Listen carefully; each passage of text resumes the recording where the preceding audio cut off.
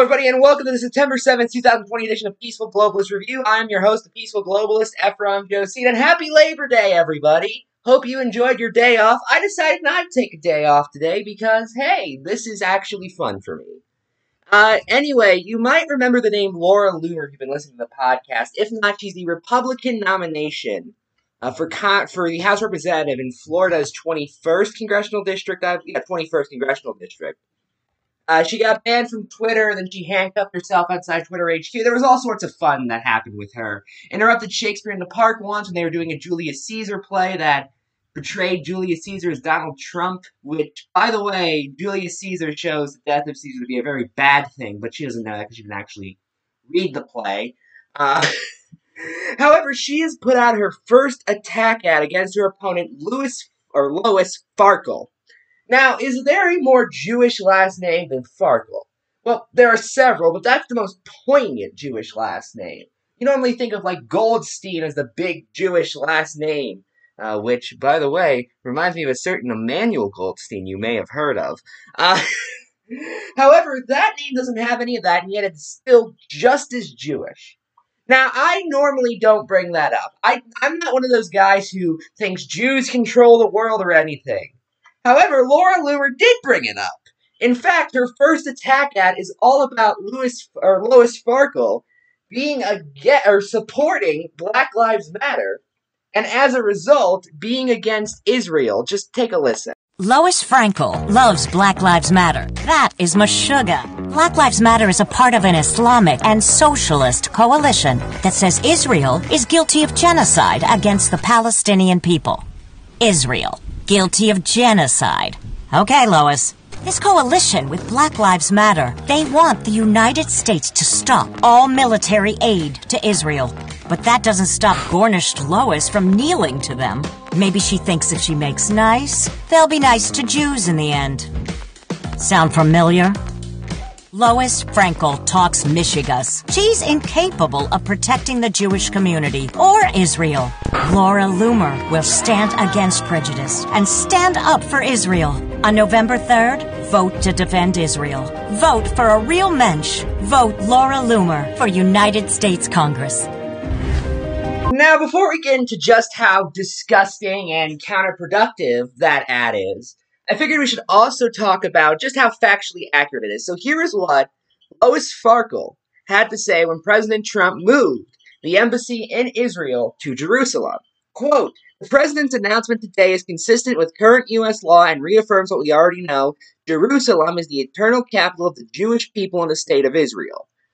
Okay, don't know where the hardcore anti-Semitism is. If it's because she just supports BLM, well, that's guilt by association. The fact is, you want to know why the vast majority of people are part of Black Lives Matter? And don't get me wrong. There are far-left radicals within the BLM leadership who are Marxists or who unironically believe that Israel is the cause of all of the world's problems and other such nonsense. But the vast majority of people are in that movement because they believe Black Lives Matter, because they are against police brutality. Not because of some plot against Israel. That's just ridiculous. But, okay. Also, let's talk about how counterproductive that ad is real quick. Because I thought Laura Loomer was running an America First campaign in the style of Donald Trump. Now, we could get into how the original America Firsters, the people from the 1930s and 40s, were highly anti-Semitic. Charles Lindbergh, one of the big guys, received the swastika embroidered medal from Hermann Goring. Okay, and Charles Coughlin, along with Henry Ford, were the people who first brought on the Protocols of the Learned Elders of Zion to the United States. So, even by being Jewish, you're kind of going against the tradition of the America First movement in that regard, which is one of the many reasons why I believe the America Firsters today are full of shit, but that's a different topic. But for that matter, if it really is about America first, why does Lois Farkle's position on Israel matter in the slightest? I'm being serious. Why does that matter in the slightest? Shouldn't it be American policy first? American domestic policy, specifically. No, instead it's, well, she's tied with this group who believes that Israel did a bad thing. Okay, so what? How is that an America First style attack? Is this really all they have? Is, why, there are US politicians that aren't pro-Israel enough.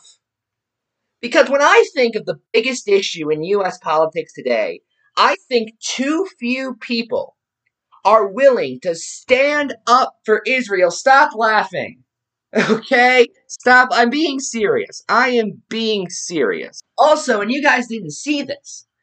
However, when the ad said, because that worked out so well before, or something along those lines, it then cut to images of Nazi Germany. By the way, I thought it was something the left did, was they accused everyone of being Nazis. Laura Loomer, you really want to pull the everyone I don't like is a Nazi card? Because I have some quotes from you. I can pull up any time if you want. And we'll go between you and Lois Farkle and we'll see who most resembles the Third Reich. Seriously, I'm being dead serious. If you want us to do that, Laura, I will. Send me. My email is peacefulglobalistreview@gmail.com. Send me every single quote you think makes Lois Farkle a Nazi if you are listening to this, and then I'll look through what you've said, and we'll be fair. We'll determine it completely fair and balanced, okay? That's what I always say. And of course that's just absolutely disgusting on a serious note. And for that matter, that's something you can only do with Jews. You ever notice that? You know, I remember a while ago I was reading all those "get the black people off the Democratic plantation" posts. And a lot of them were by people who had previously accused Jews who do not vote Republican of being secret non-Jews who control the world and have big... I mean, sorry, can't imply that. Can't imply directly that they're engaging in anti-Semitism in any way because they're immune from it. Black people can be racist, but Jews can't be anti-Semitic, remember. But anyway, no, I'm being dead serious with this. I remember in 2011, Ben Shapiro wrote an article called Jews in Name Only, and now he's going around talking about how black people need to remove themselves from the Democratic plantation.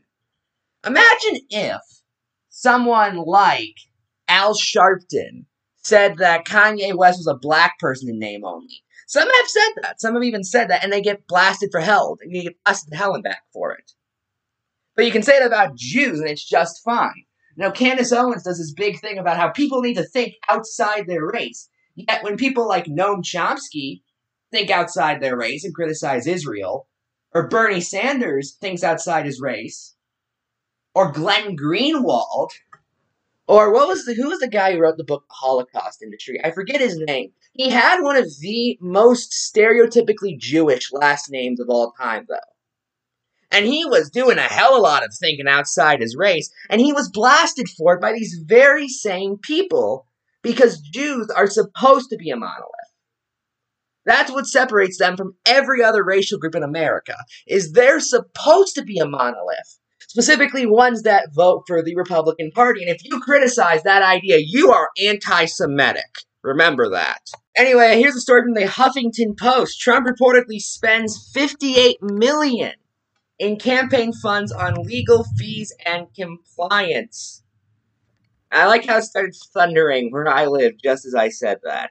The weather has a sense of humor. President Donald Trump has commandeered an astonishing $58.4 million in campaign donations for legal and compliance fees, the New York Times reported Sunday. The president has treated campaign coffers like his own, quote, piggy bank, sending millions to law firms for whatever battle he wants to fight, including some protecting his own interests, according to the Times. The legal fees are in addition to contributions that Trump is funneling into his own pocket by charging his campaign, the Republican National Committee, for lodging, event space, and catering. Trump's Mar-a-Lago golf resort, wasn't that the same resort Jeffrey Epstein was a member of?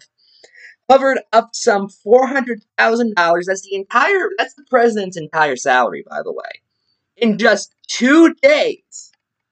For a campaign event earlier this year.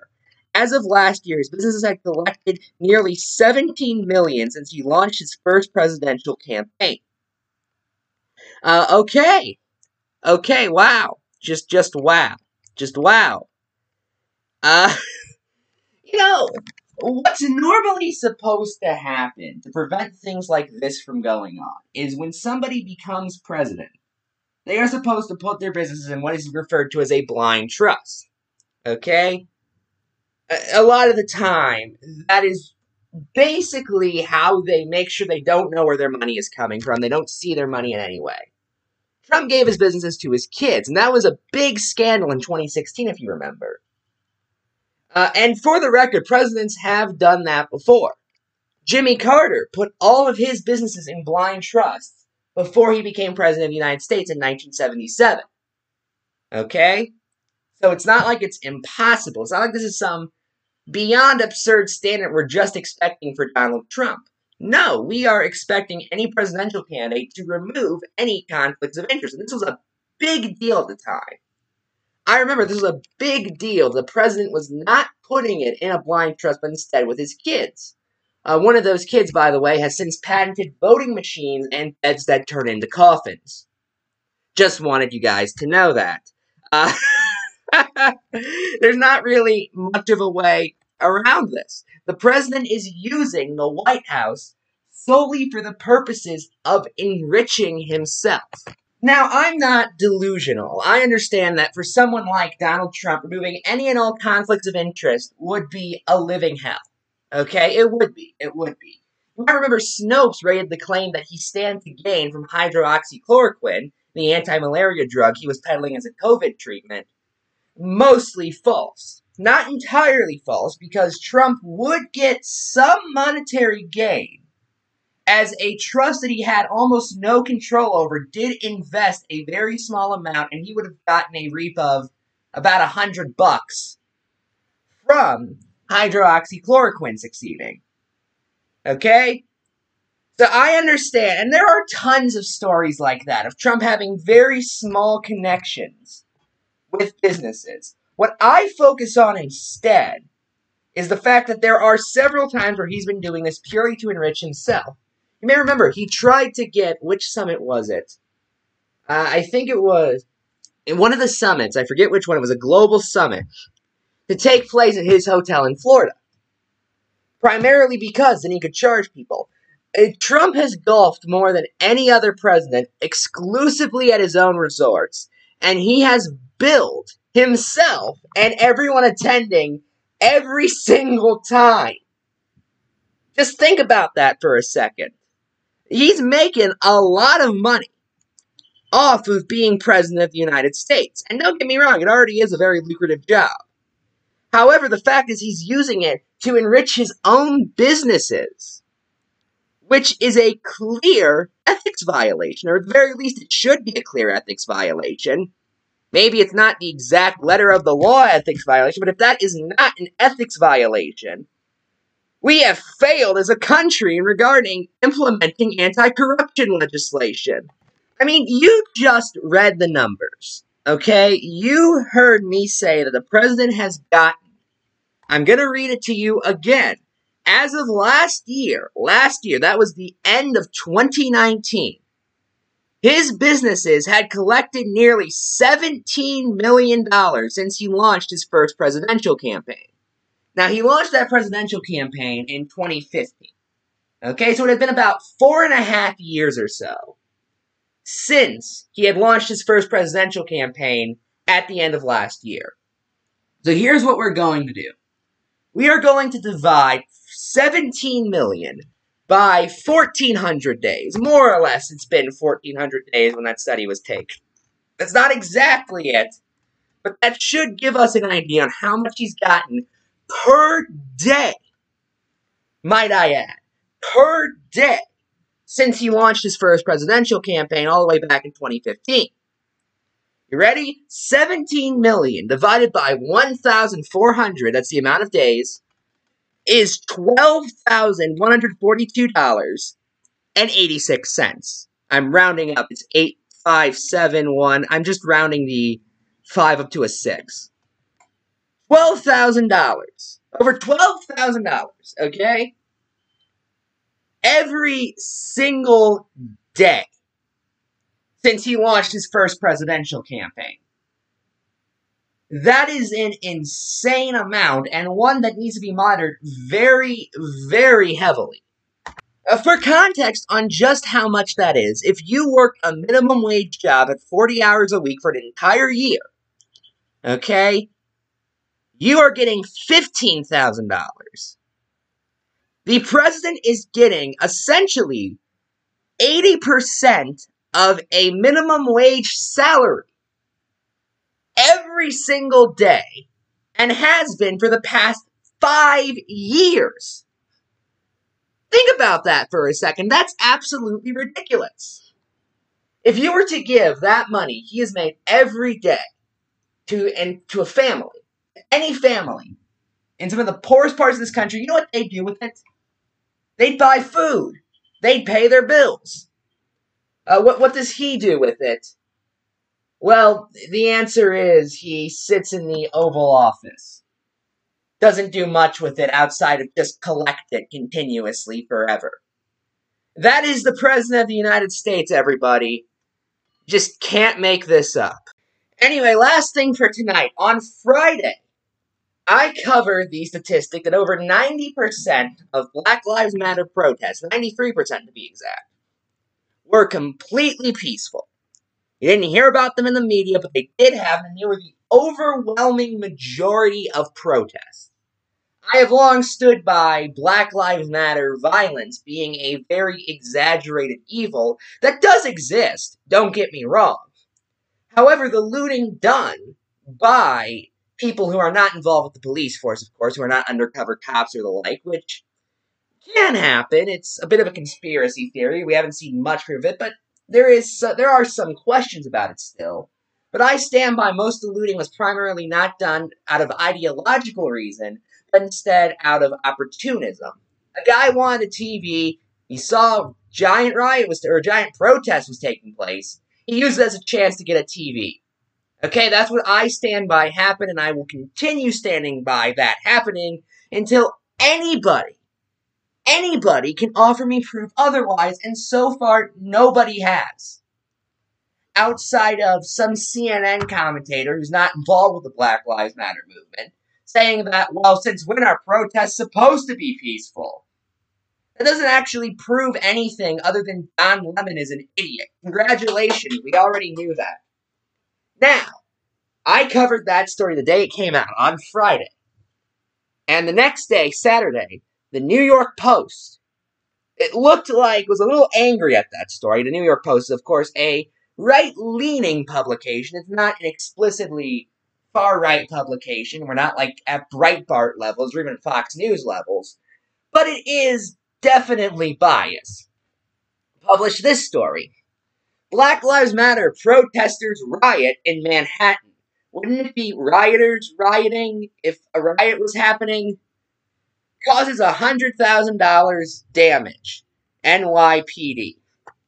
8 people were arrested Friday night when a group of 150 Black Lives Matter protesters smashed windows and graffitied in storefronts on Lower Manhattan chain stores and bank, police sources said. Again, any evidence they had any ideological reason to do this, or were they just opportunists who wanted a TV? You got any evidence, New York Post?